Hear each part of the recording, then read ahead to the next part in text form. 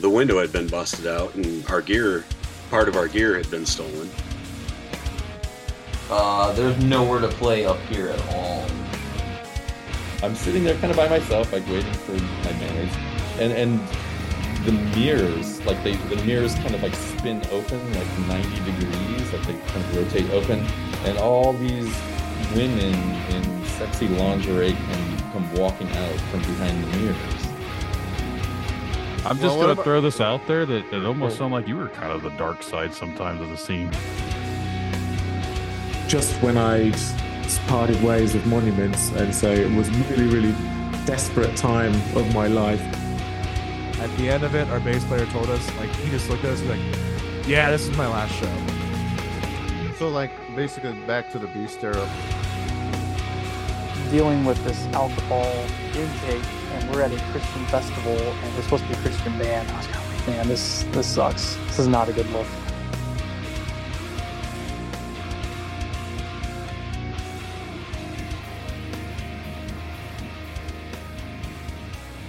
Welcome back to Dark Side of the Scene. I'm Brandon. He's Ed. How's it going? It's going. It's going. Going. Yeah. We're gonna have to. I feel like we should like update our shit and be like, use the camera portion, even though nobody wants to stare at us. Because I was thinking about like, what was a conversation I had earlier with a friend, and I was listening to the guy from Avenged Sevenfold, the singer, not singing. He was doing an interview, and like he seems like a cool guy, like regardless of how people feel about the band. I was iffy on him. I think they're okay. And then his voice kind of grew on me, but like he looks like a normal dude now. But like how many iterations of how they looked, like it's kind of funny. Yeah. When you're like, because right now they just kind of look like normal dudes, and then before that they were like They had all the black on and the eyeliner and all the other well, stuff. that was way earlier. They were, and then like, yeah, like the singer looked like when they first started, he kind of looked like a vampire, like a Pee Wee Herman looking vampire. And then later on, he got like the hat and the bandana and the sunglasses, the Axl Rose looking look. I really liked Sounding the Seventh Trumpet, that album. Oh yeah. And Waking the Fallen was a good album. After that, I just kind of lost interest in them. Oh. I heard of it. What? I was just I heard like City of Evil or whatever that album, and the one after that, and that was the last two albums I really ever like listened to. I don't know. Right. But it's funny, like they're just kind of changing their appearance, but like I don't know. Did anybody ever notice like how bands kind of like sort of change their appearance and then nobody says nothing? I mean, I don't think that Metallica from the Black Album to Load and Reload. Oh, that was like the artsy. I don't know what that era was. It was like alternative artsy. It was like the hard rock era. They cut all their hair off, and yeah, that was a big deal. Like I still remember that as being like a pivotal moment where a lot of people lost respect for them. I'm like, well, I mean, I wouldn't have cared about the look, but they changed their sound completely, and it was like hard for me to grasp that because I was like really passionate about them. Yeah. As being a young kid and influenced by that, it's like, what the hell did you do? Yeah. I don't know. As far as using the camera for our interviews or whatever, we could start doing it, but when the thing makes the hang on. When the thing makes the videos for us, it won't use our video anyways. I'd have to still go back and manually do that. So yeah, I mean, like, I don't know, like we have listeners. I wonder if they even watch videos of I see the amount of plays we get on YouTube, and it is very, very minimal. Oh, okay. Then it wouldn't matter if it was video. I mean, No. nobody suggested that either. So it's like, well, no one wants to see us. I feel like, in my honest opinion, I feel like I could almost talk better looking at somebody. I know that sounds weird, I was thinking about that the other day. I'm like looking at nothing, but just listening, and I'm just talking in the air. And I'm like, I wonder if I would have better interactions and speaking With seeing by people. with seeing somebody versus like I don't staring. know. I don't know. I think it's easier just to talk to people without seeing them. Well, you're used to it. I'm just like, I think it's kind of strange. Yeah. I mean, after so many of these interviews, like, I want to see people's reaction in their face, but I just I don't don't want know. people looking at me. I think Oh, people looking at me is the weird part. you could wear a mask. If So, you guys yep. want us to start doing video, uh let us know. Send us a Right. message or something. But we have a guest that's in waiting. They just sent an email waiting for the invite, so we're going to bring them on in. But if you want to be on Dark Side of the Scene, send an email to Brandon at darksideofscene.com. We'll get you scheduled.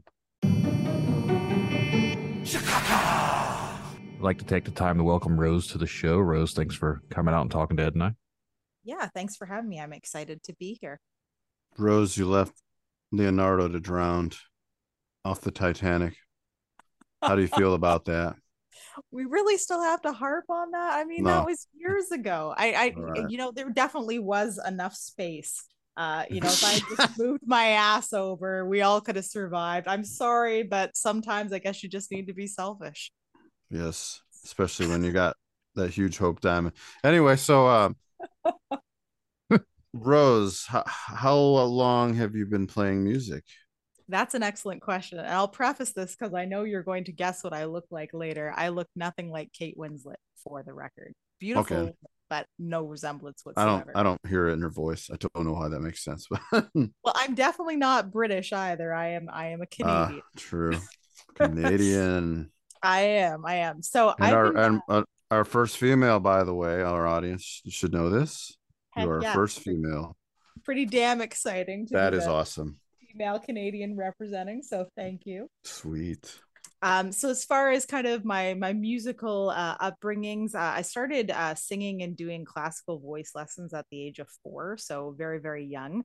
My parents obviously found something in me that indicated I wanted to be a show woman and to be on stage, so they enrolled me in classical voice lessons, which I studied for well over a decade. And then I actually penned my very first song at age 7. I will preface that by saying it was terrible, but it was my first song. And then as a teenager, I actually taught myself to play guitar for the purposes of being able to work on my craft as a songwriter.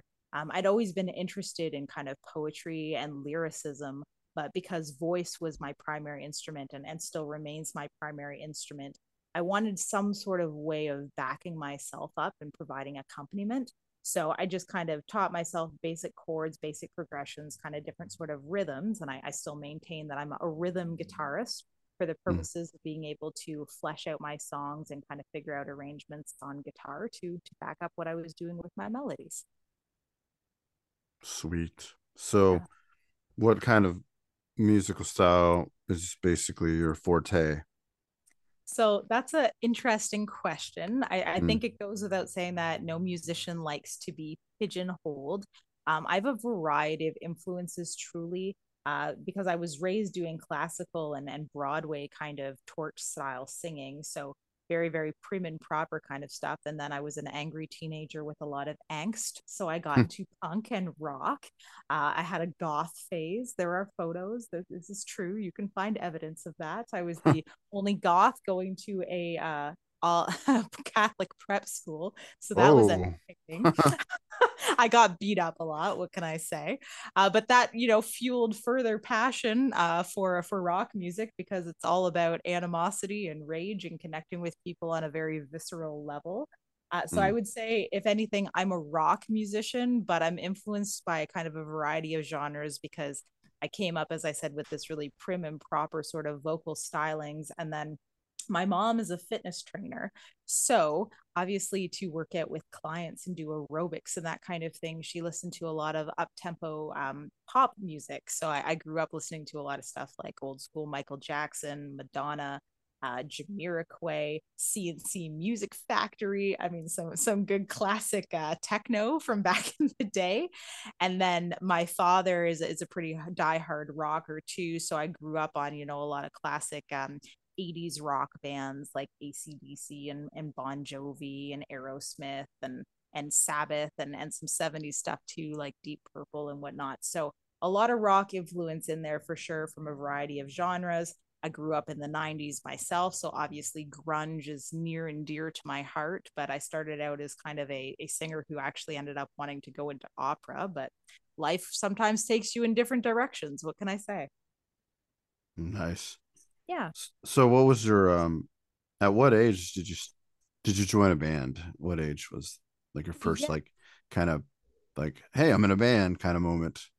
Yeah, it was probably around age 15, 16. Essentially what happened is I joined a band rather unwillingly. As I said, I'm not exaggerating when I say that originally I did want to be an opera singer. I really had my sights set on becoming the next Sarah Brightman, who's the original Christine from Phantom of the Opera. I was obsessed with her vocally, like sure, just her voice is angelic and perfection, and that was my vocal idol growing up. I wanted to be her. So what ended up happening is there was another girl that I went to high school with who was learning to play guitar at the time. She had heard through the grapevine that I was a singer and that I was studying voice. And so she approached me about being in a rock band with her. And I'm like, yeah, I don't know. Like, I mean, I like rock tunes. My dad's a rocker for sure. My older brother was a rocker too, but that's really wasn't kind of where I envisioned myself. But my best friend at the time decided for the purposes of this rock project, she was going to teach herself how to play bass and join the band. And then we recruited another lady who was going to learn how to play drums for the purpose of the band. So I ended up joining because none of us knew what the hell we were doing. We were all learning our instruments. This was our first time ever being in a rock band. And it was definitely an interesting experience. And it was through that experience that I ended up deciding to learn how to play guitar. So obviously, it ended up being the right direction and the right decision for me at the time. But I was pretty resistant to it at first, to be honest, because I never really saw myself as a rock front woman. But then when I started writing rock music and we started performing, and I saw how powerful rock was as far as like really making emotional and real connections with people and having people, really connect with my lyrics and being able to resonate with them. I think in that moment, I recognized how incredible this genre was, and I've been hooked ever since. Nice. Yeah. So are you currently in the band then right now? I am. So I'm a singer songwriter. So I write my own material, but I have a band that I tour with. So our Oh, full name is Rose, Cora, Perry, and The Truth Untold.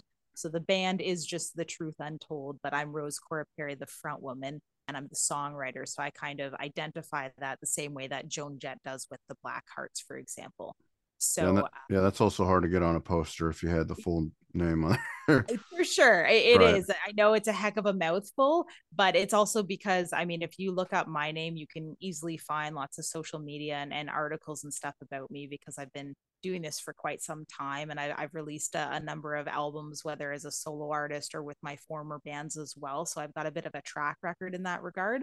So The Truth Untold is my present project, but it still all falls under the discography, so to speak, of Rose Cora Perry. And then this project was founded at late 2016. Essentially, I had done two solo albums. I decided that I really missed being a rock frontwoman, doing the singer songwriter thing, touring around, playing little coffee shop venues. I mean, it's for some people, but you just can't get that same amount of energy and connection that you can when you're up on stage and you're just rocking with people and rocking with bandmates. And I really missed having that kind of shared sensibility, and I really miss playing those kind of venues where I felt like it was just a more accessible audience for the genre that I was writing in. And so I decided I wanted to form another band. And at the time, it was just to promote my solo album that I had recently released. But it ended up, as music projects often do, evolving and really becoming its own project onto itself. And we just released in late 2019, before the world ended. Hmm. We released our debut EP, and then at the end of last year, November 2022, we released kind of our return to the world, coming back after the events of the past couple of years. A hit single which has done phenomenally well. It got airplay on 50 stations across North America, over 100,000 views on YouTube. So really, really excited about this project, and we're actually going to be recording some new material after we finish our summer tour this year. So the current band, as I said, is the Truth Untold, and essentially what we are is we are a hard rockin', high energy rock and roll trio from Canada. Nice. Yeah, That's a lot under your belt there. for sure. I Well, mean, I obviously. said I had been doing this since I was Right. 4, so maybe Right. you didn't take me seriously. Well, no, I don't do research on everybody. I just like hear their stories, but it's like, wow, you've been out around. For a little bit, yeah. Yeah. So I guess the whole theme of this show is basically the dark side of like, as to when like maybe you've had so many situations that kind of, you know, were very, it's hard as a musician to have everything go smoothly. So we like to talk about all the crappy things that happens to a musician, to from the start to where they currently are. You'll always have some weird event going on. So you got any strange stories in mind on your way here? That is such a open-ended question, and there's Yeah, I know, so right? different directions I could go in with that. Mm. I think it goes without saying, as a female in the rock industry, I hold a unique position in that, number one, I love my male counterparts, but being a female rock musician, we are still very much an underpopulated demographic. There's less of us. We're a bit of a minority. And so, I mean, it goes without saying that unfortunately, sexism is still very much alive and well. I remember even seeing, this didn't happen to me personally, but I remember even seeing there was a local event in Canada that was being advertised where they were having this phenomenally talented, and this was just a couple of months ago. So keep that in mind. This isn't like the 1950s. This is a Right. couple months ago in 2023. There's this phenomenally talented female guitarist who had been booked to do like a special session and showcase as part of this festival that was going on. And some asshat in the comments said, "Oh, no doubt the whole seminar will be about how she plays guitar without breaking a nail." And I'm like, are you freaking kidding me, dude? Like, come on. Should I go about saying then the equivalent then that all men choose guitars, as a penis extension? Like, it's Right. just preposterous of a thing to say, and just as ridiculous of a thing to say. Like, I guess when it comes to being a musician, I wish that everybody would get on board and see people as artists and musicians first, and then all the other associations and characterizations later. Like, it's about the music. Let's keep the focus on that. What a freaking concept. It doesn't matter if I'm Right. a woman, a man, if I'm black or white, gay or straight. Like, those are kind of irrelevant criteria. And if it's about the music, does the music connect with you? Does the music make sense to you? Do you dig the music, yay or nay? Like, can we just keep it simple? Right. And so, I mean, bridging off of kind of the sexism thing, I unfortunately have found myself subjected to various sexual advances that were most certainly unwanted and inappropriate, from people grabbing my ass at shows. Like, what the fuck? Wait, To while you're as a performer, or you're just going to a Yes. show? No, Jeez. as a performer, Wow. to having people yell at me in the crowd to take my top off as I'm in the middle of a set. And I Mm. mean, these things still happen. So I'm not saying this to, come across as a feminazi or a man hater. I'm No. certainly not. I mean, Right. every band I've pretty much been in has had guys in it. My spouse, who's my drummer in my current project, like, he's witnessed it himself and can't believe it. I mean, it's even to the point where when I was buying a new amplifier, and I'm a proud rhythm guitarist, I never aspired to be Angus Young. I wanted to be a Malcolm. I wanted to learn guitar to back myself up as a singer-songwriter. It's that simple. I never aspired to, write crazy shredding solos. That's just not my thing. Like, I consider myself to be a gifted vocalist, and I'm very, very thankful for my ability to hear melodies in my head and to write songs. So what I do on guitar might be limited, but I'm happy with that limitation. And so I remember when I was buying an amplifier just a couple of years ago, I had asked the sales rep at the guitar store specifically if it came with a simpler foot switch, because I really only needed the foot switch to do two things: alternate between a clean track and a distorted track. That's it. I just use the two channels. I'm happy with that. That is my style of playing. It works for me. You can hear that on our recordings. We're happy with that dynamic. It makes sense for the genre that we're doing.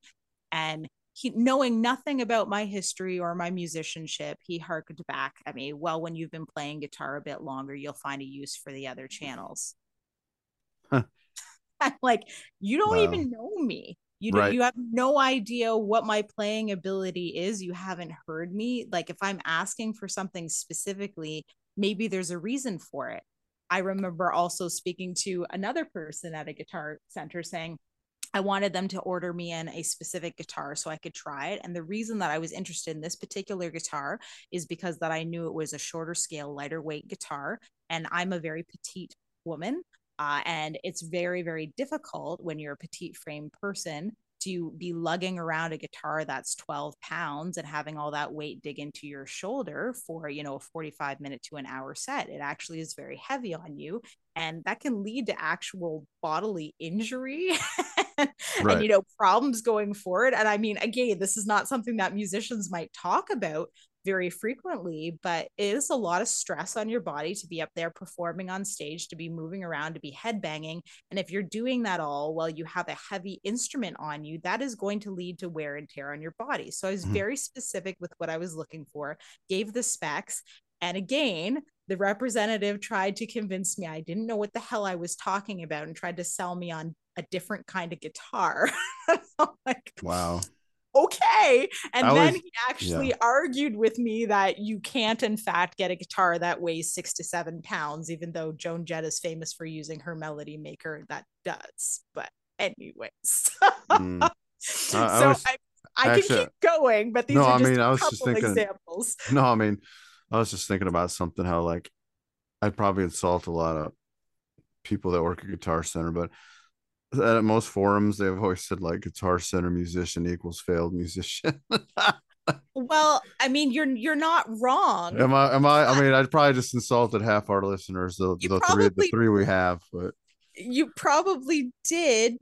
But I oftentimes find that I hate to say it, and this goes across the world, irrespective of what sector that we're talking about. Oftentimes the people that give you that sort of bite back and try to make you feel crappy about yourself, they're doing it because secretly they're resentful and they're jealous, and they just don't have a positive means of channeling those negative emotions, which is unfortunately a them problem, not a you problem. But then you find yourself the recipient of that. So I mean, it's funny that you make that comment, because the other common place where I've experienced these kind of inappropriate remarks or people being really disrespectful has been from sound technicians. Oh God. Telling you don't know how to turn the volume on your amplifier, or hey, you have to plug your patch cord in to get sound. It's like, oh, thanks. I didn't think about that. You're so right. Let me bow down to your genius. And I mean, it's just this condescending aura of superiority just because you're a female rock musician. And it's hysterical because just a couple months ago, we were playing an event, and my bassist was using part of the back line, the provided bass amplifier. My bassist is also a female musician, incredibly proficient. She studied jazz bass at school. She's regularly hired as a session player for tons of bands all across her city and in other cities. Incredibly talented woman. She obviously knows her way around equipment. So she was using the provided bass backline amplifier. that was provided by the venue. And we were having difficulty getting enough volume out of it. And of course, the first question was, well, do you have the volume on your bass guitar on? Yep. Do you have the volume on the amplifier on? Yep. Is the power on the amplifier on? Yep. And both her and I are sitting there thinking, would we be asking for help if we hadn't already checked all of those idiot proof things? Like, this is really offensive. And I mean, it's quite possible that the sound guy would have given the same level of attitude to a male musician. I'm not trying to make this all about being a woman at all, because 100% an asshole is an asshole, pardon my language, and they can take it out on a variety of people. I'm just speaking from my own experience that it has oftentimes felt like it's just been because we've been women, or, you know, whether I'm talking about my bassist or myself. So he ends up coming on stage in a huff, quite frustrated that the two of us idiots obviously couldn't figure out what was wrong with the amplifier. And in fact, it was a problem with the power cord of the venue and had nothing to do with either of us, and had nothing to do with us being incompetent. And there was no apology. Sounds like a sound guy. Well, the funny part is 9 times, actually 10 times out of 10, it's usually the guys that screw that up, like their setup, and then they try to blame the sound guy, and then they realize they forgot to do something, and it's really funny. It's still comical to watch dudes screw that up all the time. It's interesting. I mean, I remember this one time we were playing a gig, and every single time I played the guitar and sang simultaneously, I was literally getting electroshocked in my fucking mouth. Oh yeah. Because they did not ground the wires properly. And so, you know, obviously, because I've unfortunately not always had pleasant experiences with sound techs. I mean, some of them are fabulous. You're like, man, can you just come on tour with me? And then some of them are not so nice and a little bit prickly.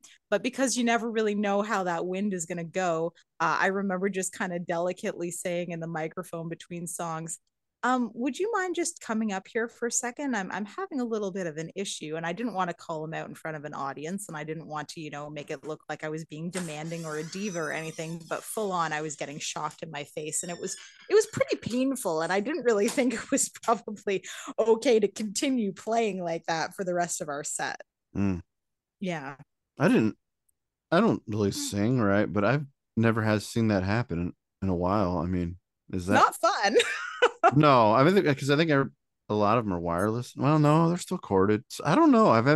I guess like most people got the crap together to not have that go on, but I've been shocked. Have you? Yeah, it's been several years, but yeah, it sucks, right? I didn't realize I was being. I couldn't. I don't know if my brain just went dumb because I was being electrocuted or what, but like I was like, what is going on? Like it's like something felt strange. I was like, oh shit, I'm being electrocuted. Yeah, good times. Yeah, it's really difficult to perform under circumstances like that. But at the same time, as I said, I mean, sound individuals can be such a wily bunch that you don't want to piss them off and then have them make your set go terribly, because then nobody hears it and you can't hear yourself, etc. So I feel like there's this delicate balance you have to really kind of walk this fine line in order to try and be agreeable to them, but at the same time hopefully not get electrocuted when you're trying to perform. You mean those yelping noises you're making ain't part of the song? Oh, whoops. Yeah, exactly. Hard to imagine that wasn't part of the performance for sure. Wow. See, you have a lot of advantage though, because like I myself cannot sing and play at the same time. It's like a split brain thing. And like that's cool in itself. I mean, even if you say you don't shred none, but as you still keep your rhythm chops going and singing, like 100%. That's pretty talented. I can't even do that, and I don't like you for that. Not because you're a female, it's just you managed to split your brain that way, and that's Well, it didn't happen without a lot of practice, my that's friend. That's what they say. You got to practice it a lot, and I'm like, oh man. And I mean, that was truly my goal. Like when I started playing guitar, I'm like, I just got to be freaking good enough that I can play and sing simultaneously. And so legitimately, I practiced for about 6 hours a day. until my fingers were bleeding for 6 months straight until I could do it with my very, very first song, which was Say It Ain't So by Weezer. And I was so damn proud of myself Mm. because the guitar in that actually has a counter rhythm to what the vocals are doing melodically. That's why I specifically chose that song, because I knew it was going to be challenging to try and figure that out timing wise. Yeah. Yeah, that makes sense.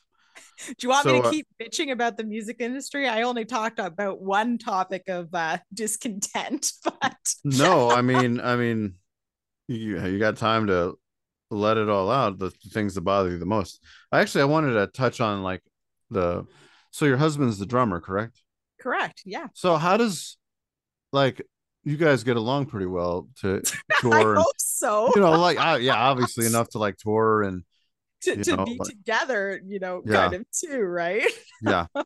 Because sometimes that could make or break things, but at the same time, it's not a big deal most of the time. It's just like you guys are just having a good time together and touring. Well, I mean, I think it goes without saying that all relationships have pros and cons, and all of them Right. have difficulties and high points and low points. I mean, it doesn't matter if we're talking about a business relationship, personal relationship, or a friendship.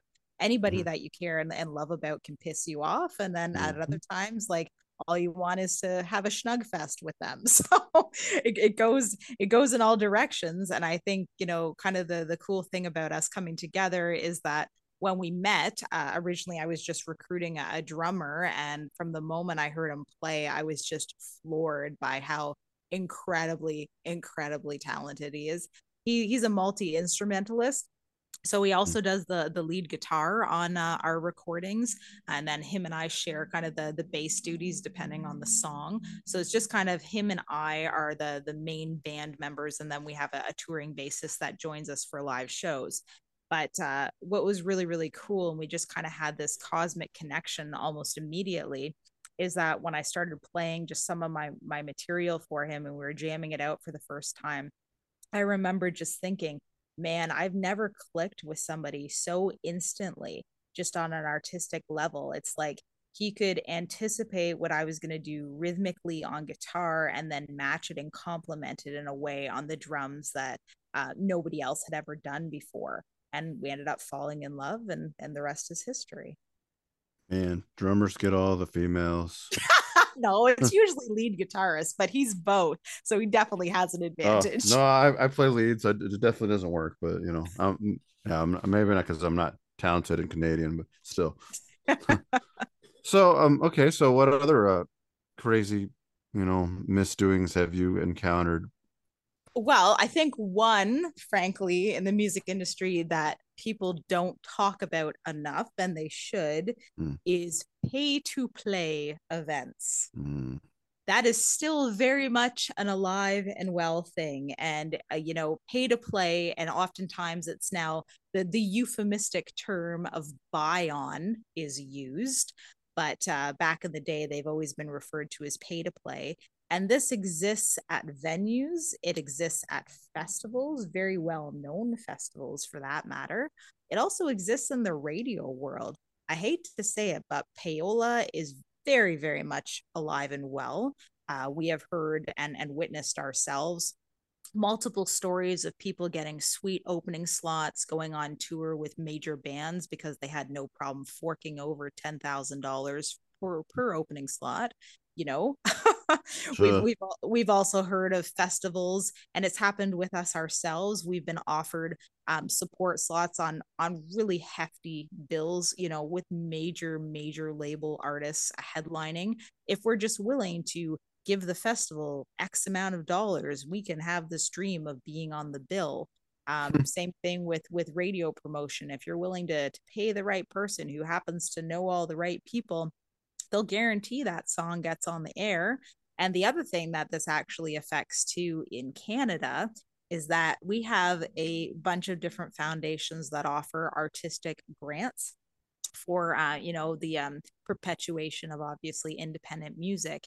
And unfortunately, once again, all good things oftentimes are infiltrated by corruptible power. And Mm. this is yet another area wherein if you know the right person and you pay them X amount of dollars and are willing to share a part of the grant proceeds, because they are a former adjudicator that used to work for said grant board, they can quote unquote guarantee you will be approved, irrespective of your artistic merit, history, and everything else that, you know, the other regular bands are trying to compete for to get much deserved monies to be able to perpetuate their art. So I hate to say it, but like any other industry, music is 100% dominated by the people who have dollar bills. And so, as much as you might have incredibly hardworking bands out there who are incredibly talented, who are very deserving, who have got these incredible track records, touring all over the place, promoting their tails off, getting all this press, doing everything that they can to get noticed.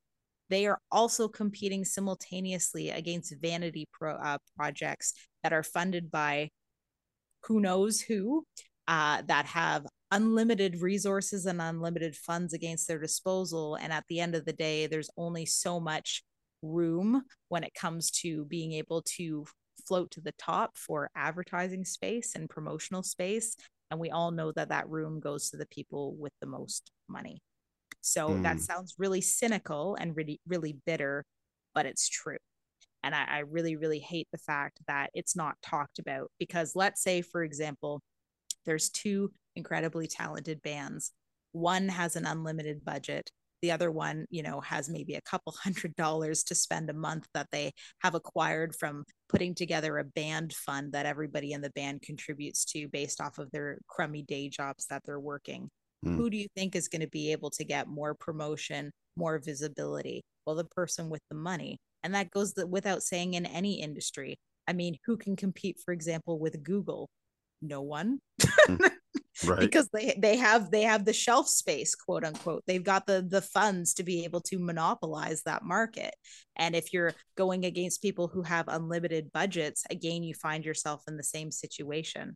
And the same thing used to happen when record stores would carry CDs or cassettes. Even the shelf space is limited. Who are you going to feature? Madonna's latest hit or some unknown band that's only popular locally? Well, who's going to be paying for the shelf space? Probably Madonna's people. Yep.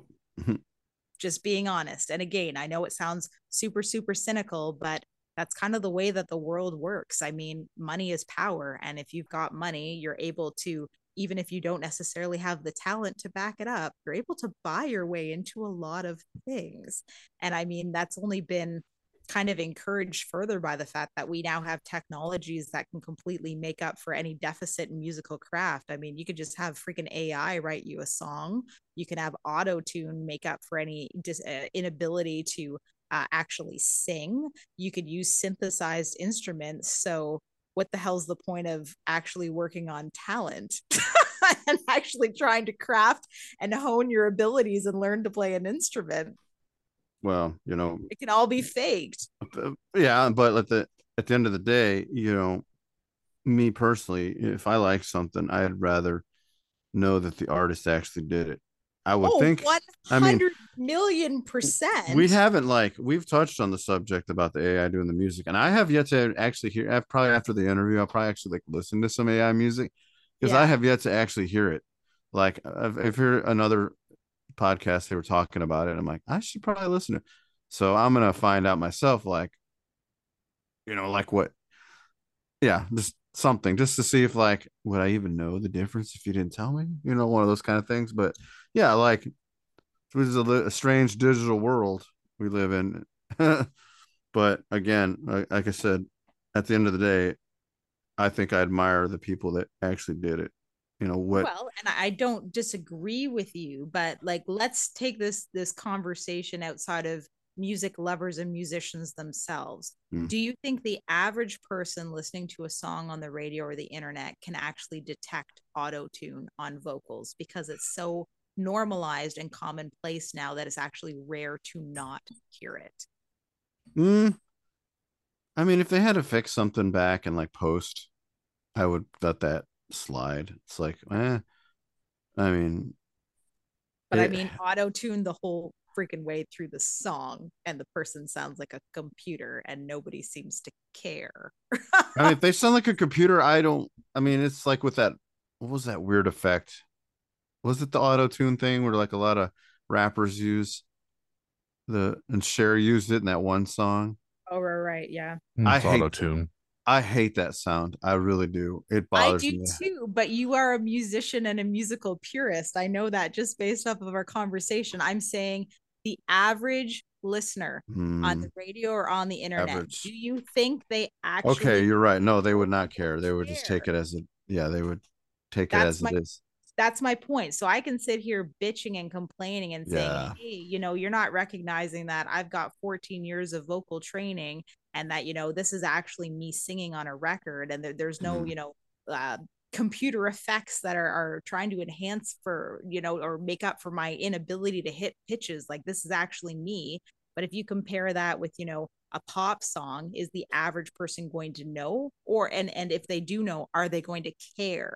No, That's that. kind of the Yeah. the key part of the question that I'm asking. Mm. So I feel like we have all these technologies and I feel like it's diminished actually the value of what being a musician actually means anymore. Do you think it's because the average person is being conditioned Yes. to like what? I mean, 100%. obviously. I mean, I know it is because like I see all these. I mean, I'm gonna rip on it, but like all these people lining up to go see Taylor Swift, and I don't think she's that great, but apparently she's selling out Do you all know these. who her parents are? Oh, the the conspiracy one or her actual parents? Her actual parents. I don't know who they are. Okay, so I'm not going to get into that conversation because I don't want to get you guys banned, but look that up after this podcast and circle it back to the conversation that I had earlier where I was talking about money ruling the world, and you will understand that success very quickly. I guess I didn't look much into it. I just figured she was like country at first, and then she went somewhere else. I'm like, sell out. But anybody who has a limited backstory and who just kind of rises out of nowhere and becomes an overnight success, there's always more to that story than what the media and the powers that be want you to know, because there's a huge investment in perpetuating. This is getting so dark. Here we go. There's a huge investment in perpetuating the concept of meritocracy and the American dream, that we can all, if we just work really hard, have what we want and get what we deserve based off of our hard work and talent, and that certain people don't actually have advantages based off of the families into which they're born or the wealth that they already have. Again, wow. super cynical, but it's the fucking truth. Wow, he is loaded. So there you have it, my friends. I'd rather believe the conspiracy theorist. Yeah, probably. It's probably a better story. That lady looks more like her mom than her real mom. So fair enough. I'm just gonna say that like the devil had something to do with it. Well, I mean, that's a common theme in rock music. That makes that makes all the sense in the world, because when I start seeing her in Capital One commercials, I'm like, this is disgusting. Right. Like, okay, somebody's got, and then like I feel like she's immune to all the Live Nation crap. So it's like, and why do you think that would be? Oh, because friends of friends of friends. There you go. Power, nepotism, money. The tentacles of like, yeah, the tentacles of corruption of money. You got it. 100%, my friend. And this again, is pretty deep. These are not things that people want to talk about, especially. Wow, I did not even know that. I just thought she sucked, and then everybody else sucks. So this is a whole new suck then. Yes, it is a whole new suck. Wow. Because if you have gatekeepers that are preventing hardworking, well earning and deserving independence from getting further ahead because they don't have the right connections or money, all that's going to do is continue to perpetuate the same kind of stuff that we accept and we're conditioned to accept as good, when really it's actually kind of mediocre. Right. Hate to say it. No, it is what it is. I mean, it's mediocre. I mean, like if somebody forced me to listen to that and I'm like, okay, it's a pop song, I can hear like, it's the same kind of format. Sometimes you hear the same kind of vocal melody line in it, and it's in a lot of songs. It's like, okay, whatever. Is this another? This it's a. They look for a hook, and they Yep. built on it, and then it's like the rest of it's like okay. It's not like And there was probably 15 songwriters involved, and right, they're just there to make sure that all of kind of those little check boxes are checked to ensure that it's got everything formulaically that would make it a hit single and that would be an earworm and at least good enough to resonate with the lowest common denominator and get repeat radio play. right. Which I don't listen to because I don't. I'm a musician. I don't know, like you said earlier. Exactly. Like I'm not a Yes. normal person. Like Because and being a like musician means you're not normal. and it's even harder because like Brandon and I are like metalhead guys, and it's Yeah. like, and for what it's worth, like the stuff is amazing in itself, but like the normal people don't like it, and it's maybe because it comes with the conditioning of like It's not cookie cutter. it's not cookie cutter, and it's like it's not pleasant sounding, even though to a musician it could be. At one time, I got on a drunk rant with my friend, and I go, I was deep. I go, you know what, man? I think if we figure out the frequency they use in like pop songs and try to find it and put it in our music, and then it'll be like a drone in the back, and then people like our stuff.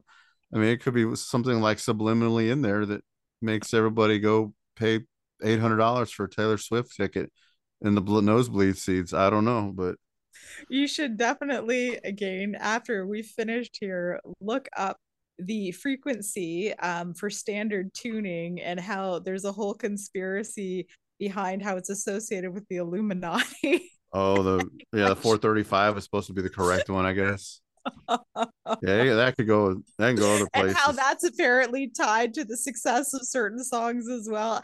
I mean, you said you were into conspiracies, so I definitely have read some interesting ones myself. I've heard about that Right. one, but I think the reality is this. Okay, so putting away all those not or topics we're not supposed to actually talk candidly about, putting all Sure. of those things away.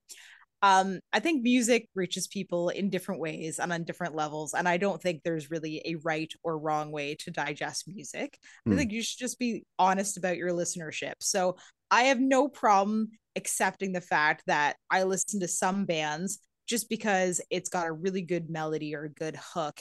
Lyrically, it does absolutely nothing for me, but it's catchy. It's something I want to sing along to, and it just gets me excited. AC/DC would be a great example of that. I fucking love AC/DC. Their stuff is catchy as hell. It's amazing. Lyrically, no. Right. They're There's little, nothing for me in that at all, especially little as too a woman. spicy. Yeah, that's a spicy meatball for sure. And that's fine. Thunderstruck's pretty jamming though. I mean, for sure. I mean, Right, as but- I said, I love them for certain reasons, and no Right. disservice to any AC/DC fans at all. You can love music for whatever reason you want. It's just certain things resonate with you for different reasons. So in stark contrast, two of my favorite songwriters of all time are Alanis Morissette, obviously spoken like a proud Canadian, and Chris Cornell. And when I listen to their lyrics, at times it's so raw and so real and so relatable to me that I could cry, because it's just like, I feel what you're feeling, and I feel like a piece of my heart is in your words, and I feel like I'm connecting with them and this really, really amazing level. And then there's other things that I want to listen to just because, I want to get pepped up and excited. Things like, pop music or like jazzy kind of music like Jamiroquai. I absolutely love listening to him just because it's so positive and upbeat, and it puts me in a stellar mood if I've had a really, really crummy day. And then if I'm having a really crummy day and I, in fact, just feel like I want to wallow in my sorrow and be angry, I'll put on some Courtney Love and I'll be like, fuck yeah, I want to be angry at the world right now. Yeah. So all of those different groups and bands I listen to for different reasons. They all resonate with me. But there's no, as I said, right or wrong way to kind of enjoy music. It's just what kind of reaches you, and it hits you on sort of an emotional level. You can like things just because you like the melody or the beat. You can like things for lyrical meaning. You can like things because you think it sounds pretty, or you like the arrangement, or maybe it's really hard hitting and you need that aggression in your life right now. Or by contrast, you need to listen to something light and fluffy and peppy because you had a crummy day. None of those things are wrong. So, I Right. mean, you can like pop and you can like metal. You can like them both. You can like one or the other. It doesn't really matter. I think music is a really subjective thing, and people have, various reasons for liking what they do. But again, I don't think there's a right or wrong way to enjoy or to digest music. I think you should just be honest about why you are listening to what you're listening to. And so, oftentimes, when I speak to metalheads, my spouse, again, happens to be one of them. Nice. They like it because they like the complication of it, and maybe that's because as a metalhead, maybe you've got some complicated feelings and emotions on things. And so having all that heavy instrumentation and having it take you on a journey allows you to connect on a really, really emotive level. I don't really know. You have to tell me why that music resonates with you. But maybe it's because it's so hard hitting, or maybe it's because there's so much dynamic in it and interwoven intricacies. Like, those are all valid reasons to enjoy something. Yeah, I mean, I guess you should ask like your guys' version of Jesus, which is Devin Townsend, who's from Vancouver. Right. You We've like, met him, actually. He's a very nice fellow. really Yeah. nice. Yeah, he's. I think he's an alien. I'm pretty sure he's not even Canadian. I mean, He's the definitely way very polite, so he has to be one of our type. he's, yeah, but like is that like he goes through so many stages of like musically, and For sure. like his style, but like, yeah, I mean, sometimes we listen to it for the angst and everything, but like you don't hear a lot. It's like, but there's been bands who kind of do those things in pop format, but it's like, to me, it's like an escape, but it's almost like as a musician, it's like, oh, I kind of know what he's doing.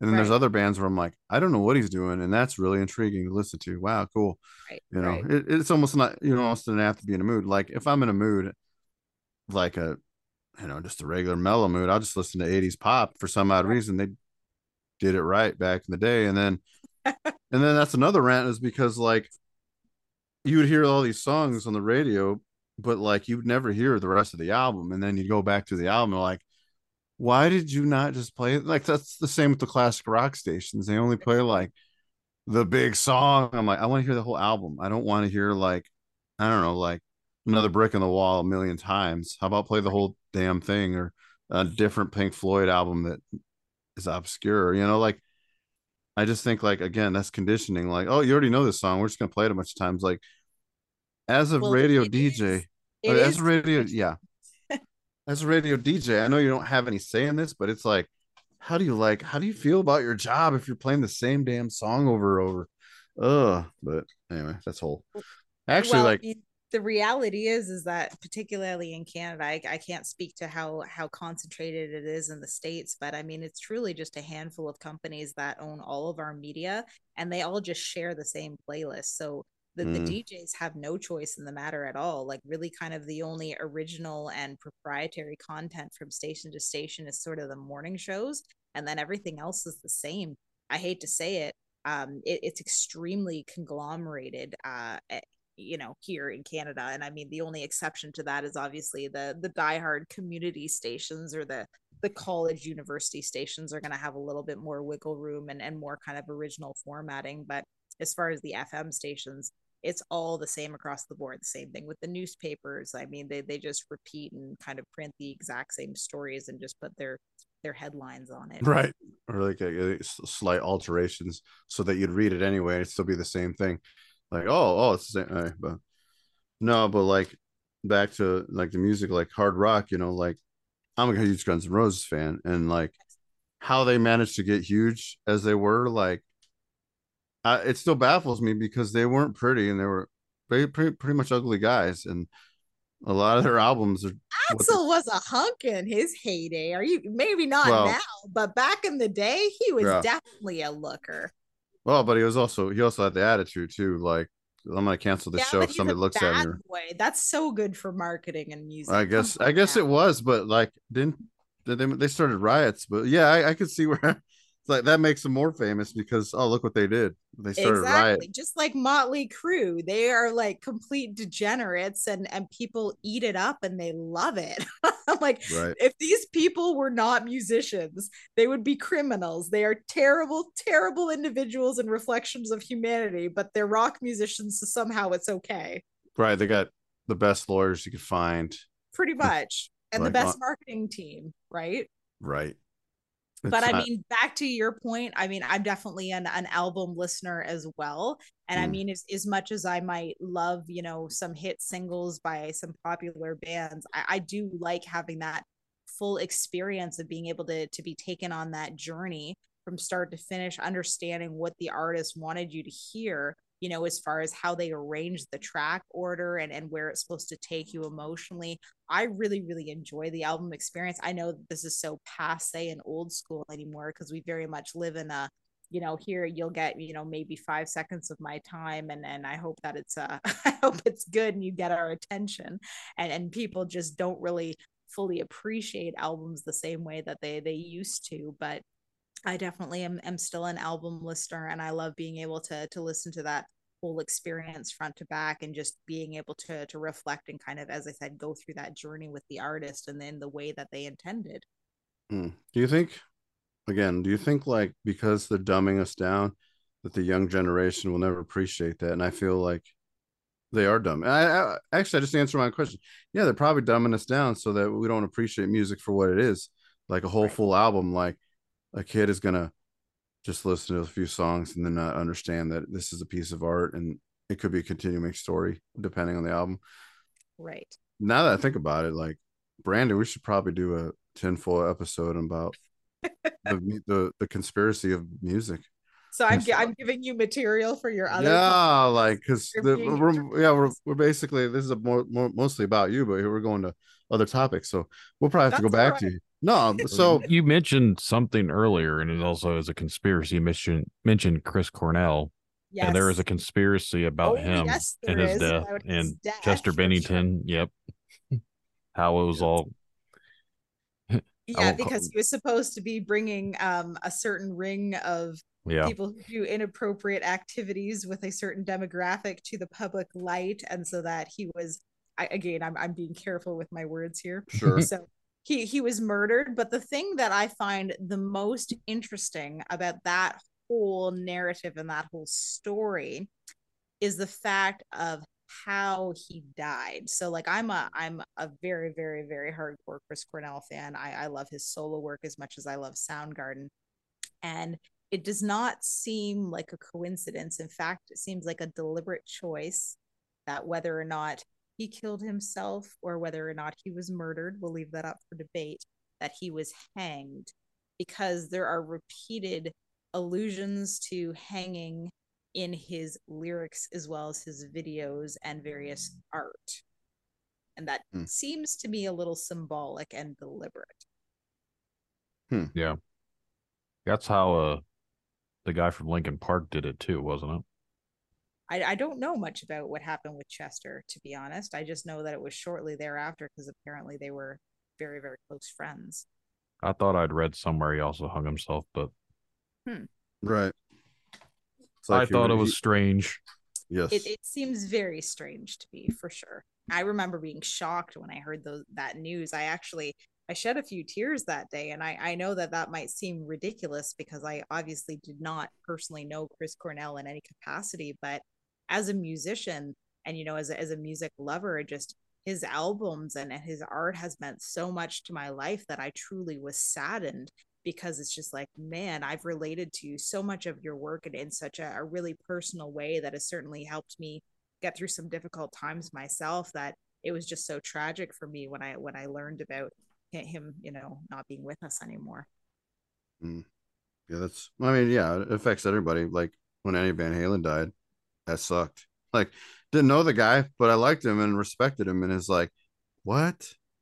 Well, How could he? it's interesting how we can be Yeah. upset about losing somebody that we never actually knew. But I think that that touches on, again, going back to why music and art is important, is that it obviously affects people on a really, really real and very emotional and visceral level. That if you're upset by who is, arguably a complete stranger, you only have this kind of superficial connection to them, but you're upset by their death. Obviously, there is something very meaningful and powerful behind music.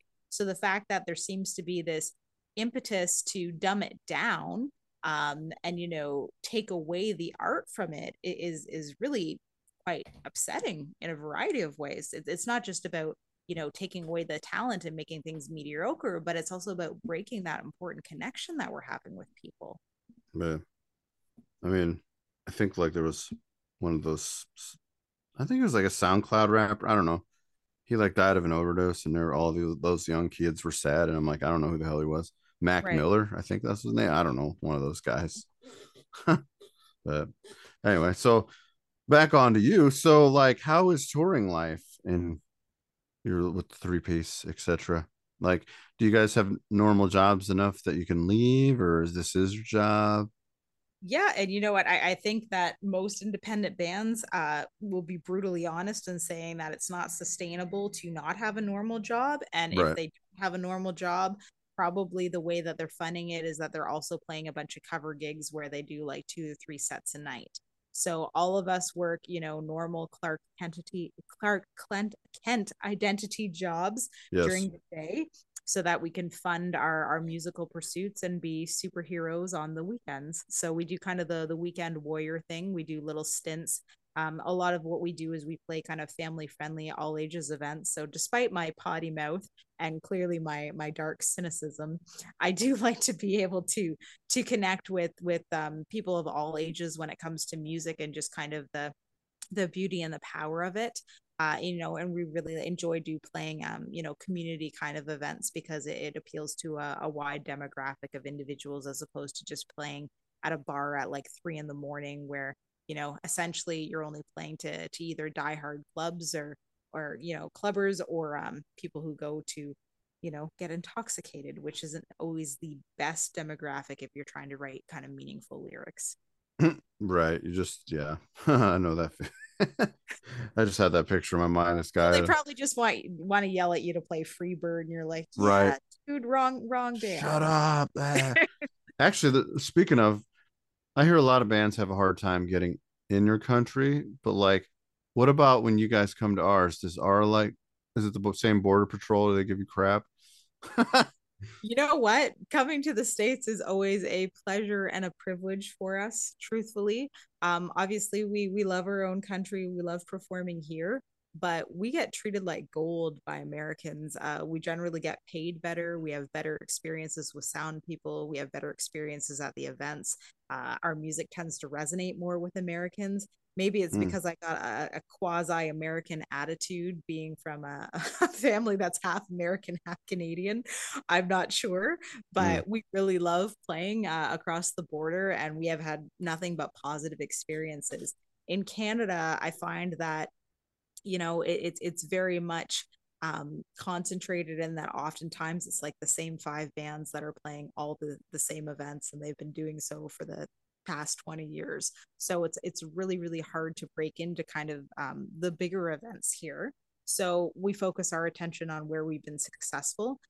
So following kind of the success of our single right now, Not My Time, we found that by and large, probably 70 to 80% of the radio stations that picked it up were all American stations. So if that's who wants to support us, that's where we're going to go tour. Right? That just makes sense. mm. No, yeah, this. No, I meant, well, originally I meant like your border, like Oh, when you dealing with cross. like the actual customs Yeah, officials. well, yeah. On top of that too, like how when you come through here, do they give you shit like they give the American bands when they go up there? So we do everything above board and by the books. We have a actual touring visa. We have all of our paperwork in hand.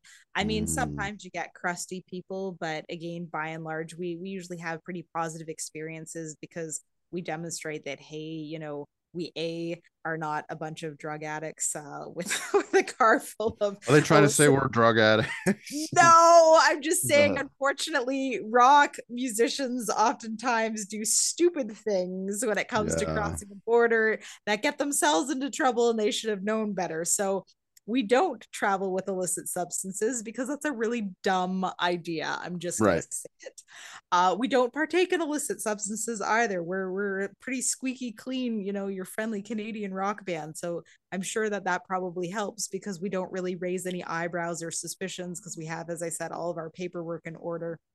We look nice and friendly and all that good stuff. So I mean, the only kind of really weird experience that I had crossing the border, and then this was a couple of years ago, and I truly, honestly, just think that it was because the border official was bored and wanted some entertainment.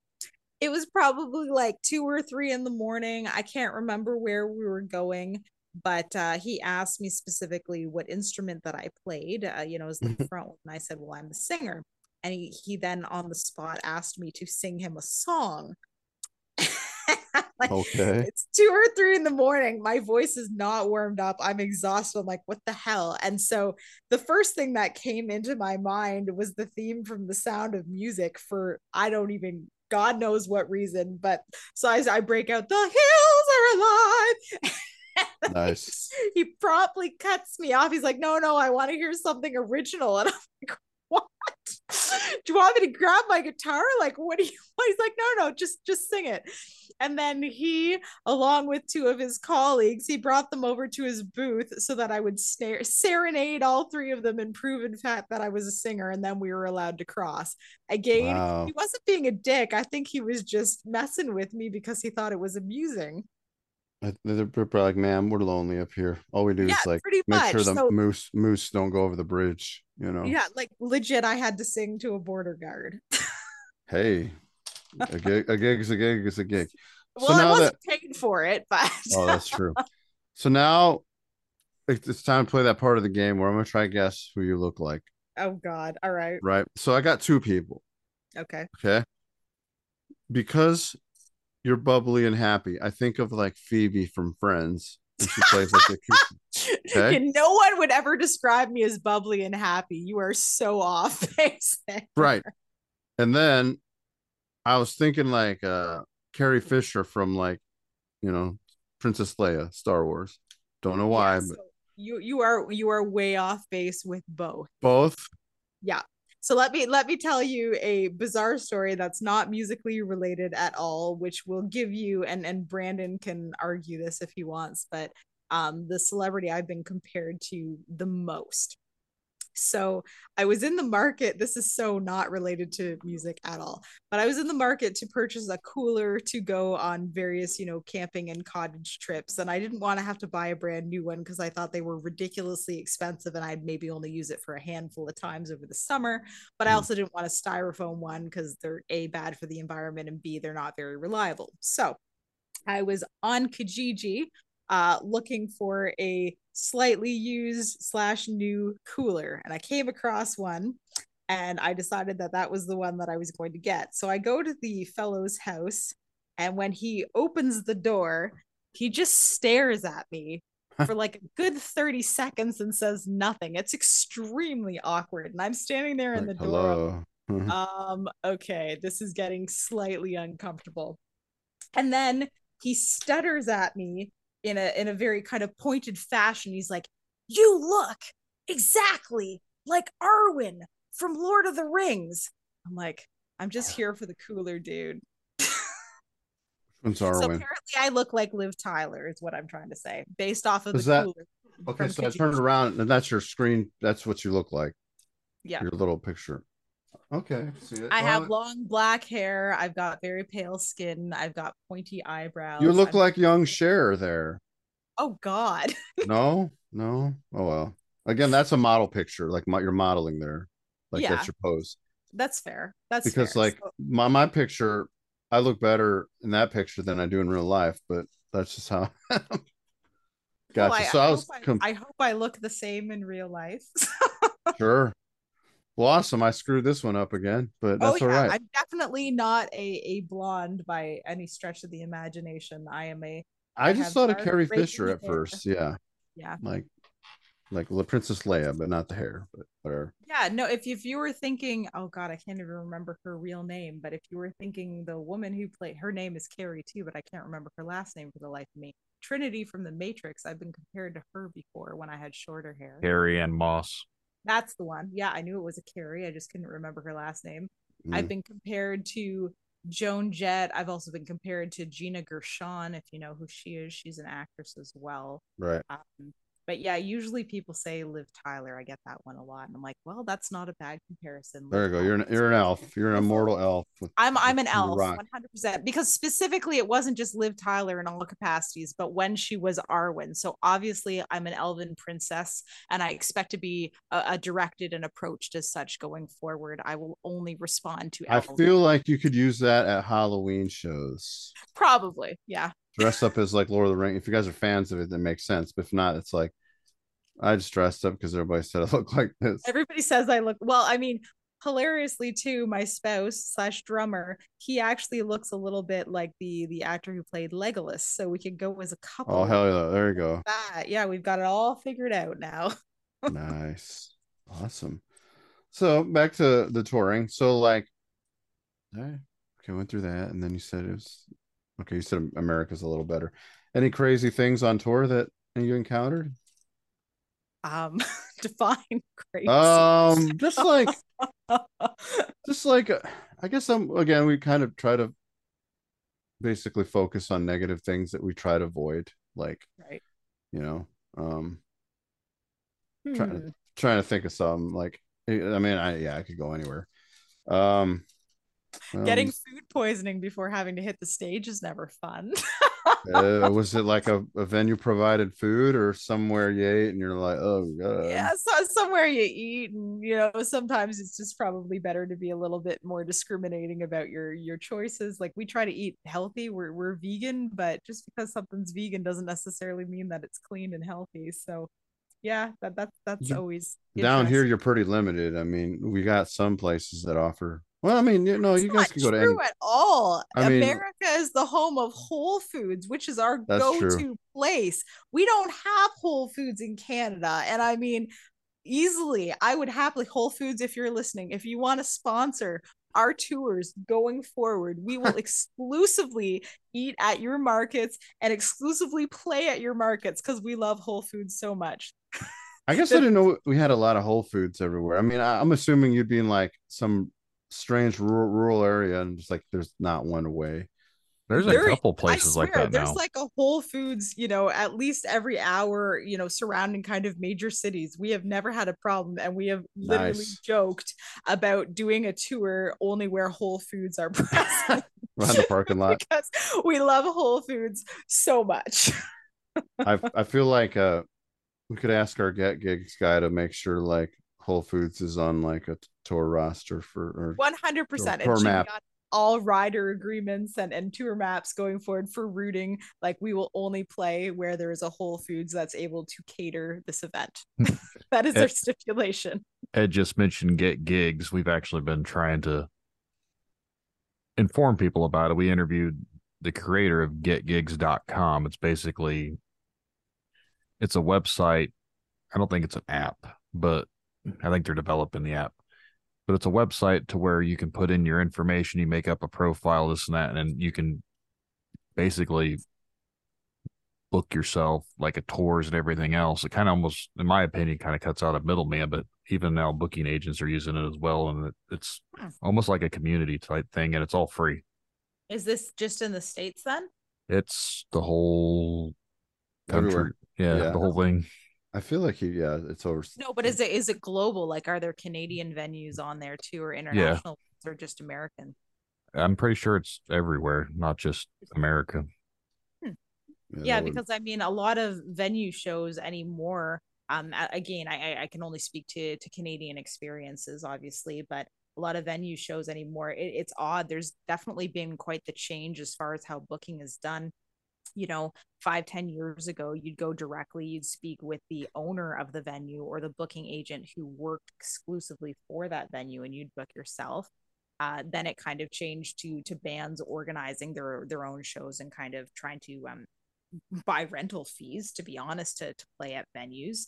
But now everything's kind of gone through a third party promoter that basically buys a bunch of dates at a variety of different venues and then tries to put bills together. So it's interesting that a lot of venues don't even have bookers that work for them directly anymore. It's all going through these third parties. And a lot of the time, like you're expected to sell a certain amount of tickets, or as I said, if you're putting together your own bill, you might even be subjected to paying the venue a rental fee to even use it. It's such a stark change because at one point back in the heyday, venues had built-in audiences. It didn't matter who was on the bill. People were there just for the experience of live music, and you could easily just play as a local band and get on a variety of gigs.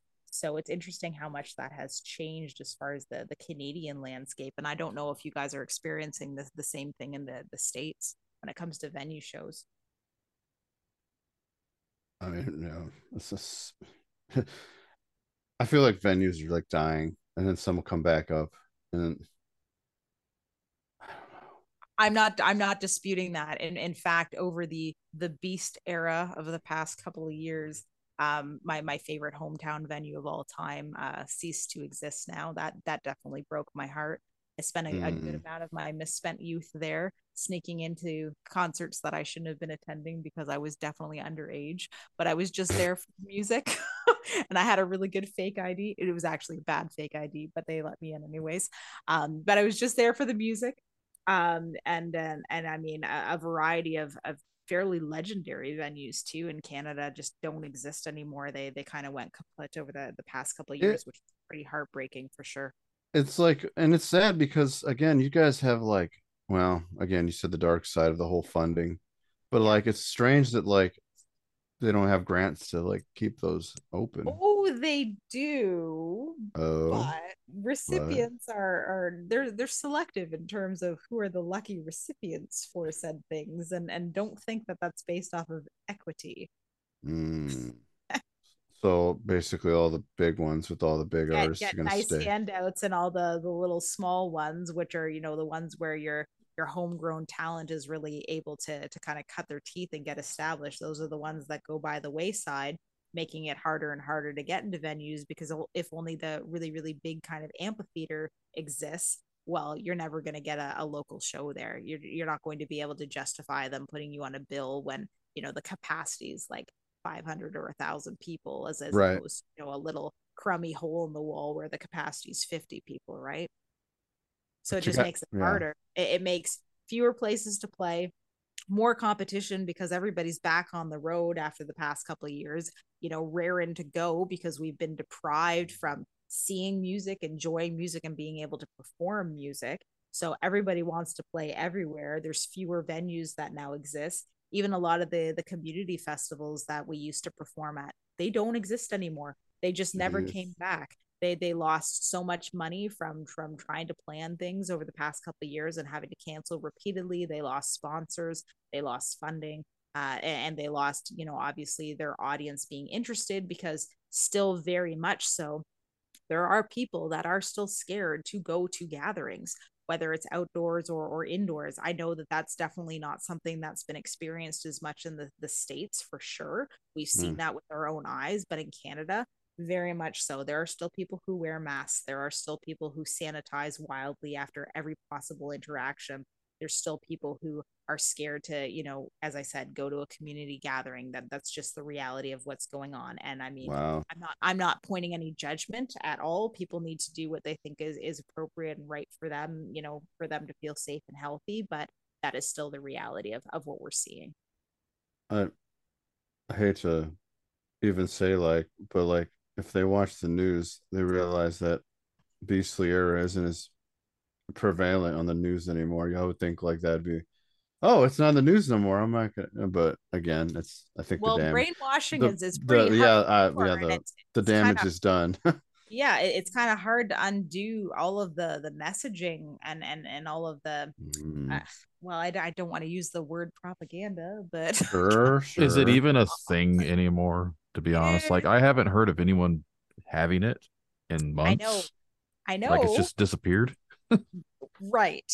And we could open up a whole other can of worms here, but probably best that we don't. But No, no, I get yes, it. there are still some people that are very much kind of on the fringes and still afraid because I hate to say it, that narrative was really driven home in a pretty intense and pretty repetitive way for several years. So if you bought into that hook, line, and sinker, it's kind of hard to unravel all of that and feel like you can go back to being normal. I mean, our lives have actually changed in a lot of ways. People did lose their jobs, people did die, people Hmm. were affected by this socially and psychologically. Like the amount of divorces as well as suicides that happened over the past couple of years is unprecedented. Like, Alcoholism. so, well, no, drug addiction too, for Yeah, sure. Nobody's talking about the fallout, and we should be focusing on that. Like, how are we trying to repair our world following all that craziness, as opposed to just be like, oh, well, we're back to normal. We're just not going to talk about this anymore. It's like, no, people are still very much suffering the consequences of the decisions that were made for better or for worse. right. 100% they are. And I And feel like we need to be offering some sort of support to that. yeah, I touched on that subject of how much it affected everybody and that it sucked. And I think Still of all the people does. still, yeah, it still does. I mean, like, because I didn't feel that way, but again, I'm a different mindset, different cloth, strange person, but like, that doesn't mean that everybody thinks that way like I do. And so like it it's just terrible that so many people are just they changed, in a not good way. Well, and But I think that's just it. I mean, I think that we were also told how we should feel about it, and certain people who had um, diverse of opinions weren't necessarily accepted as valid, and they were made out to be villains. That certainly happened in this country. I don't know if you guys watch Canadian news, but oh there sure, yeah, we've seen it everywhere. It was just like, wow, what?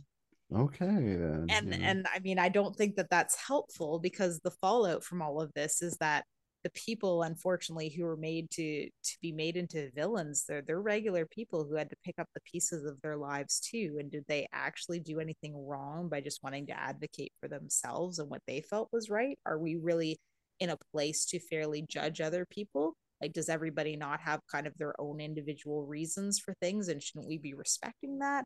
I mean, there's so many questions and things we should be asking ourselves about what happened the last couple of years and trying to see things from different people's perspectives. I'm not taking sides. I'm remaining neutral here. I'm right, not saying who's right, who's wrong. I'm just saying that you need to put yourself in other people's shoes and kind of think about the fallout from all of this stuff and acknowledge that, well, the beast is seems to have subsided and gone back into his cave for the time being. yeah, That doesn't take away all the damage and destruction that was very, very much real for a lot of people. And I mean, they're still suffering the consequences, and the fact that nobody's even acknowledging them, it kind of makes me angry. I'll right, be honest, same. it does. It makes me angry. I know people personally that were affected. I was affected in ways too. And I mean, it makes me angry that it's like, all right, well, that's it, folks. Sorry that we screwed up your lives, but we're moving on to the next thing. And what's the next agenda item? Jacking up prices like Pretty healthcare, much. like our healthcare and anything to do. Like if you wanted to Oh, at don't least think Canadian healthcare is better. It's not, my no, friend. no, That but is like a lie ours, no. perpetuated by our country. Oh, I I've heard, yeah, I've heard different sides to that, but like ours isn't ours is shit, like our insurance, like if somebody wants to get healed, then it's going to cost them a lot of money that they don't have, and then on top of inflating everything. But Yeah, that's a whole fun rabbit hole we can get. But speaking of the beast era, so I think you touched a little bit about what you guys did during it, but like, so when lockdown happened, like obviously you can play gigs, so right. and you and your husband are in the band. So did you write material then, or what was the band up to during all Yeah. that? And that's a good question. And I think most musicians would probably tell you that they wrote material. I didn't. Mm, I didn't until the beast affected me personally, and I actually got very sick. mm, The reason that I didn't and I wasn't focused on material is a couple of reasons. Number one, my older brother actually passed away due to mm, cancer. mm, So my parents were losing their minds. I was losing my mind, and as much as being a musician is a huge aspect of my identity, I had to put my priorities on my family and being emotional support for them. And I just wasn't in the headspace to be expressing myself artistically. I had very little reserve left to deal with myself emotionally from trying to give support for my parents. So there was certainly just nothing in me artistically to give at that time, to be mm. honest. Right. And that's just being very, very real and very, very genuine. It's never easy when your parents outlive one of their children. Mm, And my brother was only 38, so he was very young. And have mm, his life ended so quickly and so tragically at such a young age, when there were so many hopes and dreams that he had for himself. It sucked. There's no articulate way of saying it. It just sucked, and it was a really, really difficult time. So truthfully, I was kind of just putting everything on a back burner because I had to deal with more important things at that time. As far as kind of when the writing came back, I ended up being afflicted by the beast myself. mm, I did get very, very sick. I was pretty darn scared, to be honest. I honestly wondered at one point, was this it? And I can't say whether that was based off of the ailments I was going through or from the psychological fear tactics that I had, like everybody had been subjected to. I don't know if I was scaring myself more in terms of the severity of what I was going on or what was going on versus what I was actually experiencing. That freaked me out more. But I remember at one point, legitimately, I was struggling to get enough oxygen to my brain. And I know that sounds confusing, but I remember saying to my spouse, like, I feel like my brain can't breathe right now. And it mm, was really weird and just a odd experience, and I wouldn't wish what I went through on anyone. I'm very lucky in that I never ended up in the hospital or on a ventilator or anything, and I certainly am still alive, and I'm very, very grateful and thankful for that. I know other people didn't have the same fate.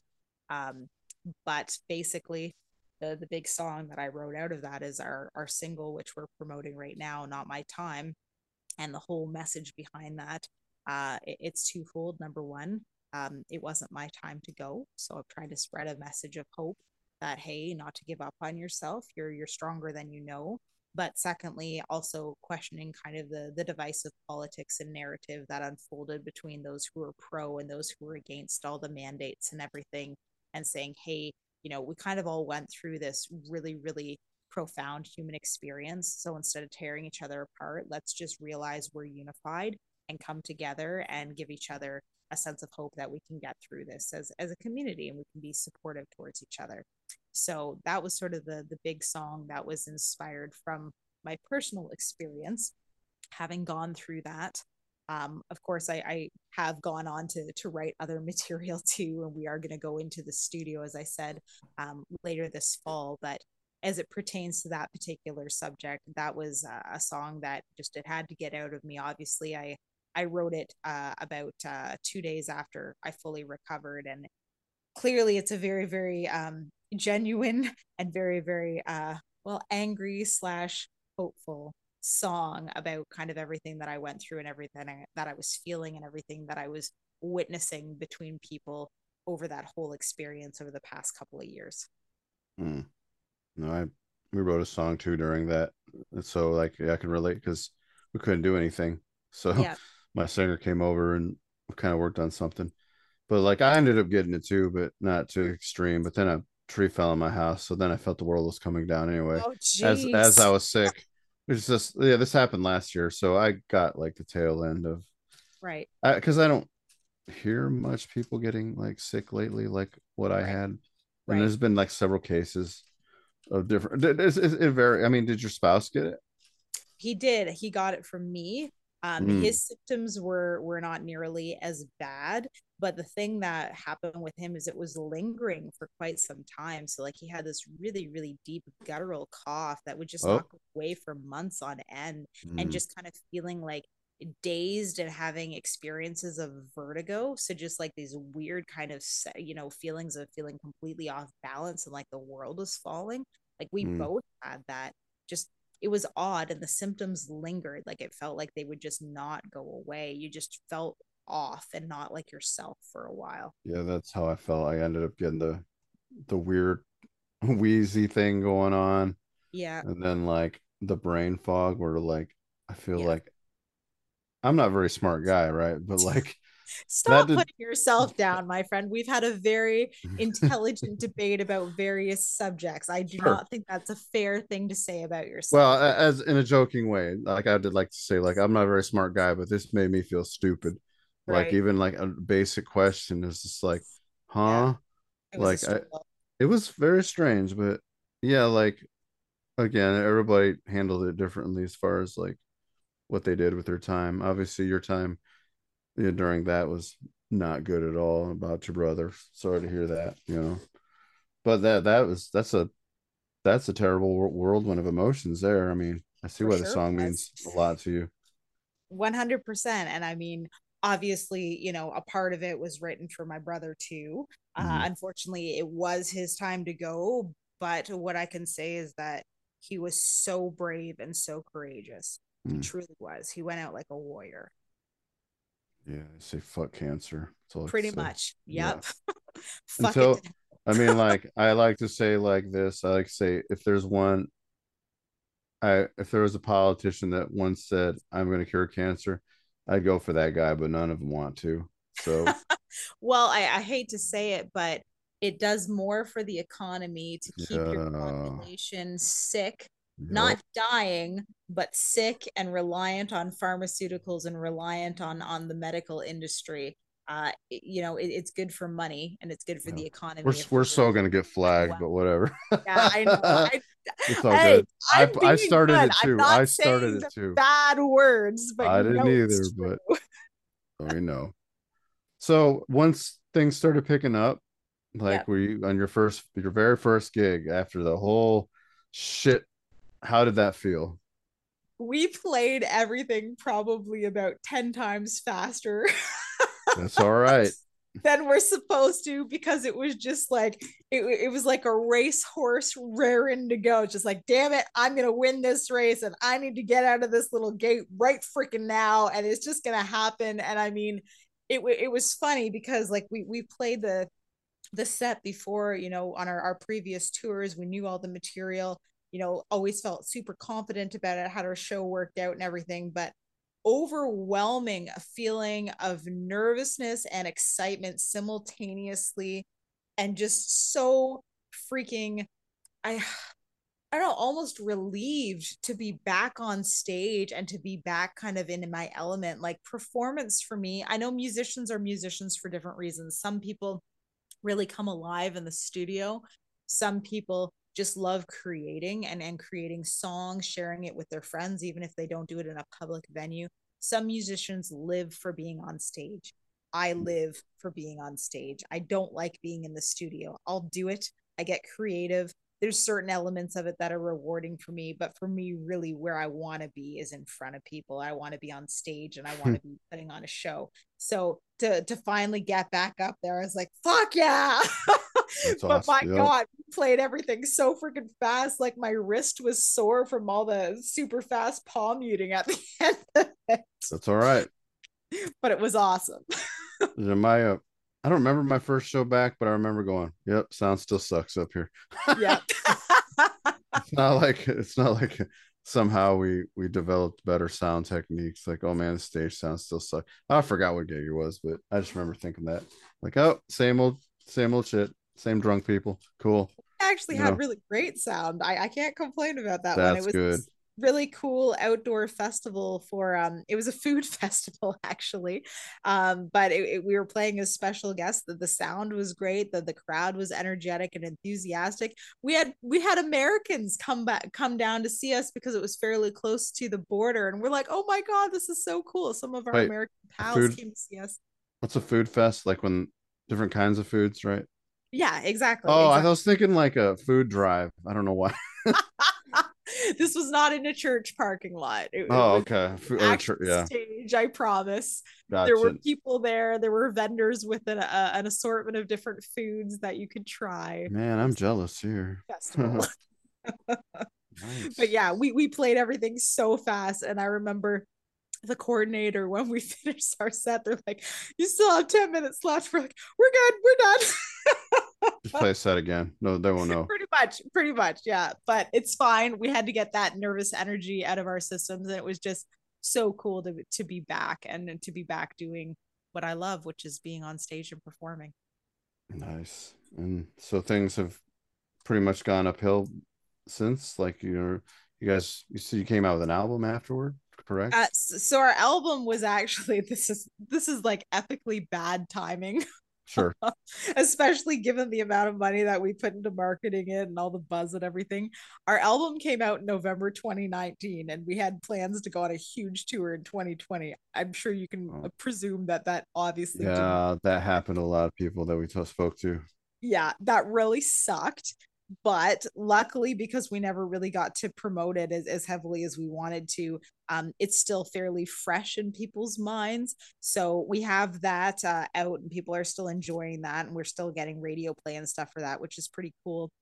And then obviously, kind of our "Hey, we're back, we're not dead yet" song was "Not My Time," which we released last year to kind of announce that we are going to go back on the road for this year, because last year, when we did finally get a handful of shows under our belt, we only played like 7 shows. And the reason for that, like, we went from playing 6 months out of the year, literally between May and like October on a regular basis prior to all of this madness, to having our first year back playing 7 shows. So I'm sure you could appreciate, it's like, wow, that's a pretty dramatic difference. But the Mm. reason for that is because in Canada, truthfully, up until like July of last year, there were still a lot of venues that were still having policies in place, which were preventing certain parties from going to said events. And something that I never ever wanted to do with my music or my band is feel like I was politicizing a view in terms of who our events were going to be open to. So until Mm. all of those rules went away and everyone was welcome to come as they should, we refused to play any shows, which I know is probably in stark contrast to a lot of bands who just wanted to get the hell back out there. But we didn't want to be part of the division between people based off of their decisions in life. Like a bee sting. Sure. Gotcha. Yeah. Damn killer bees. You Anyway, got it. You got yeah, it. Yep. Well, the Murder Hornets made a brief appearance, but we didn't hear much from them. And yeah. I that never was got to see one. I wanted to capture one with like a bug net, and it never showed up. Oh yeah, well. I know. Like, I felt like there was all this hype and then nothing happened. I'm like, are the locusts gonna be next? Like, what's going on here? And then the Murder Hornets never materialized, and Mm. it's a little bit disappointing. Oh man, the whirlwind of again, like we basically humanity's basically become a meme generator, and like whatever Yeah, happens, we just make fun of it. It's almost like that's going to be as our demise comes, and if the world ends, it's all a meme. we'll just be laughing. Basically, everybody's basically cynical with their humor. We just don't Right. care no more. Almost everything's a meme to us now. So Well, in all fairness, I mean, I think that it became breeding ground for apathy to spread the past couple of years because of all the craziness that kind of unfolded, right? Like, what do you yeah, expect? yeah, that yeah, it was endless. But like I got a chuckle out of some of it. I had to. That was the only way that most You people could can deal get. with it. Yeah, it's humor. Humor's been around longer than we'll ever be alive, so that's just how we deal with things. And Well, that's yeah, exactly it. Sometimes when you can't cope, you just have to laugh at the ridiculousness of the whole situation and be like, for real? yeah. So basically you're basically rearing up for a tour soon. Like that's We, it's we gonna are happen. on It's gonna tour happen. right now. Oh, you are on tour. Oh, I thought you said that earlier, and I'm like, is she on a bus? You know, I did. No, I'm I'm not literally on a bus. I'm right now in the living room, and I've got my three cats all surrounding me, waiting to have a love fest. They are not satisfied that I've been on an interview for almost 2 hours. They're uh, very dissatisfied with me right now.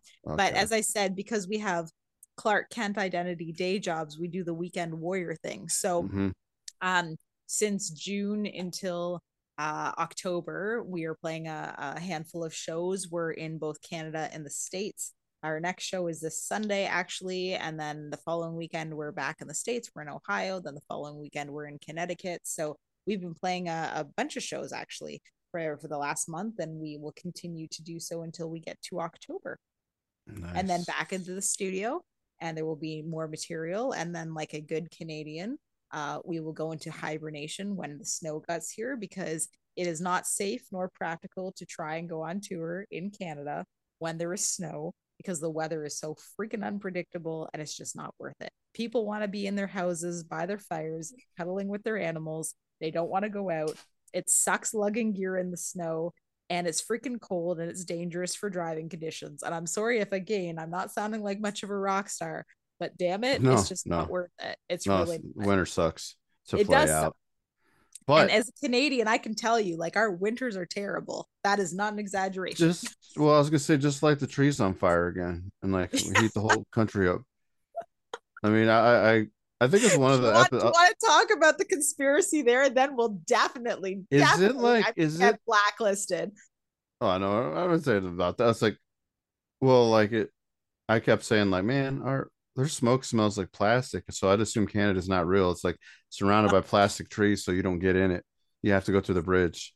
So So, it's funny that you actually say that, mm, because the city that I live in, its nickname is the Forest City. And in order to honor this title, instead of planting more real trees, the powers that be thought it appropriate to commission a local artist to have a bunch of metal trees installed in downtown areas. Yeah, I'm just gonna leave that one with you. That doesn't well, make any sense. Right. It's yeah, I'm gonna keep my mouth shut on that. I said what I need to say. You can have your own thoughts and comments on that. this gets Yeah, weirder. there are some really great conspiracies about what's going on with all the wildfires, but again, I should probably not talk about that because I will 100% get canceled. Man, I got so many questions to ask, but oh well, You we'll can have to come on my other podcast, Ten I right, Swindle Tales. We'll definitely dive need to into come it. on your other podcast. This right. this conversation has gone really, really. It's gone darker than you intended, I think. Well, it's a mix. Sometimes we need to talk about other things other than music, and somehow Clearly, it ties together the it human does. emotions. It We well, what I can say is that these fires in my province of Ontario, these fires were over apparently 8 hours away from where I am, and we could smell and see the smoke here, which is nuts. That's how thick it was. Like, it was actually causing us to cough Hmm. at 8 hours away. Wow. Well, that same kind of smoke made its way down here one morning, and I'm like, why does it smell like plastic? Yeah. I'm like, what is that smell? Like I expected like happy burning trees, that fall smell, but it was not. I don't think trees are happy when they're burning, Well, my friend. no, that's why they make popping noise. But yeah, wow, yeah, this could go on for a long time. I think that we're getting to that point to where we can wrap this up Yeah, because we don't want our cats attacking her. Definitely not. They are starting to look a little bit wily and impatient at this point, and you definitely don't want to mess with two twin Siamese cats. You Nice. don't want them on your bad side. I've seen that cartoon. These ones are real. They are not a cartoon. Oh, They are yes, actually the named Lady and the after. Tramp ones. Yeah, I was Yeah, thinking of no, that. no. These two are named after the Batman villains, the Riddler and the Penguin. I've got Nice. Oswald Cobblepot to my right and Edward Nigma to my left right now, and they're both giving me the stare down. Nice. That's funny. Awesome. Well, Brandon.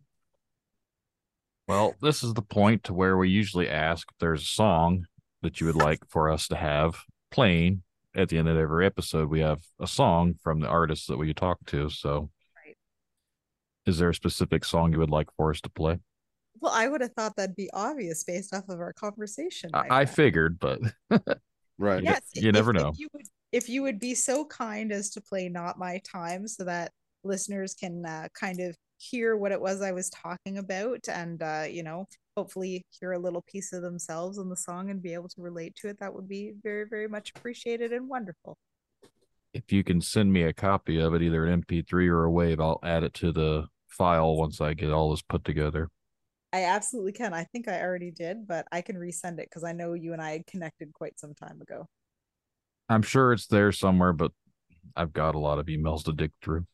No problem. But, well, Rose, we definitely appreciate you coming out and talking with us. Been very interesting. Been our first female guest. Being the first female guest. I'm happy about this. It's about time. We're equal opportunity podcasts here of all sorts of people. We're over 40 something interviews deep, and you were the first female to come out and talk to us.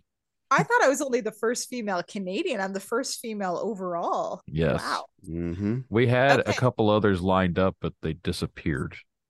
I don't know. They just ghosted us after a while. So then did this go as expected, or were you surprised? Right. It went as good as any guess. Yeah. It didn't matter. We're not going to be like, it didn't matter. This girl doesn't know how to talk to people, but we didn't have any preconceived notion that it was not going to be a good time. If that makes sense. Good. Right. Good. I'm happy I fulfilled the low bar that you had for expectations. Hey, we're a low bar podcast. I was going to say, I keep my expectations very low. That way I'm never disappointed. That is a good mantra to have on life, my friend. Well, thank you guys again for spending a good chunk of your Tuesday evening with me. It was a pleasure speaking with you both.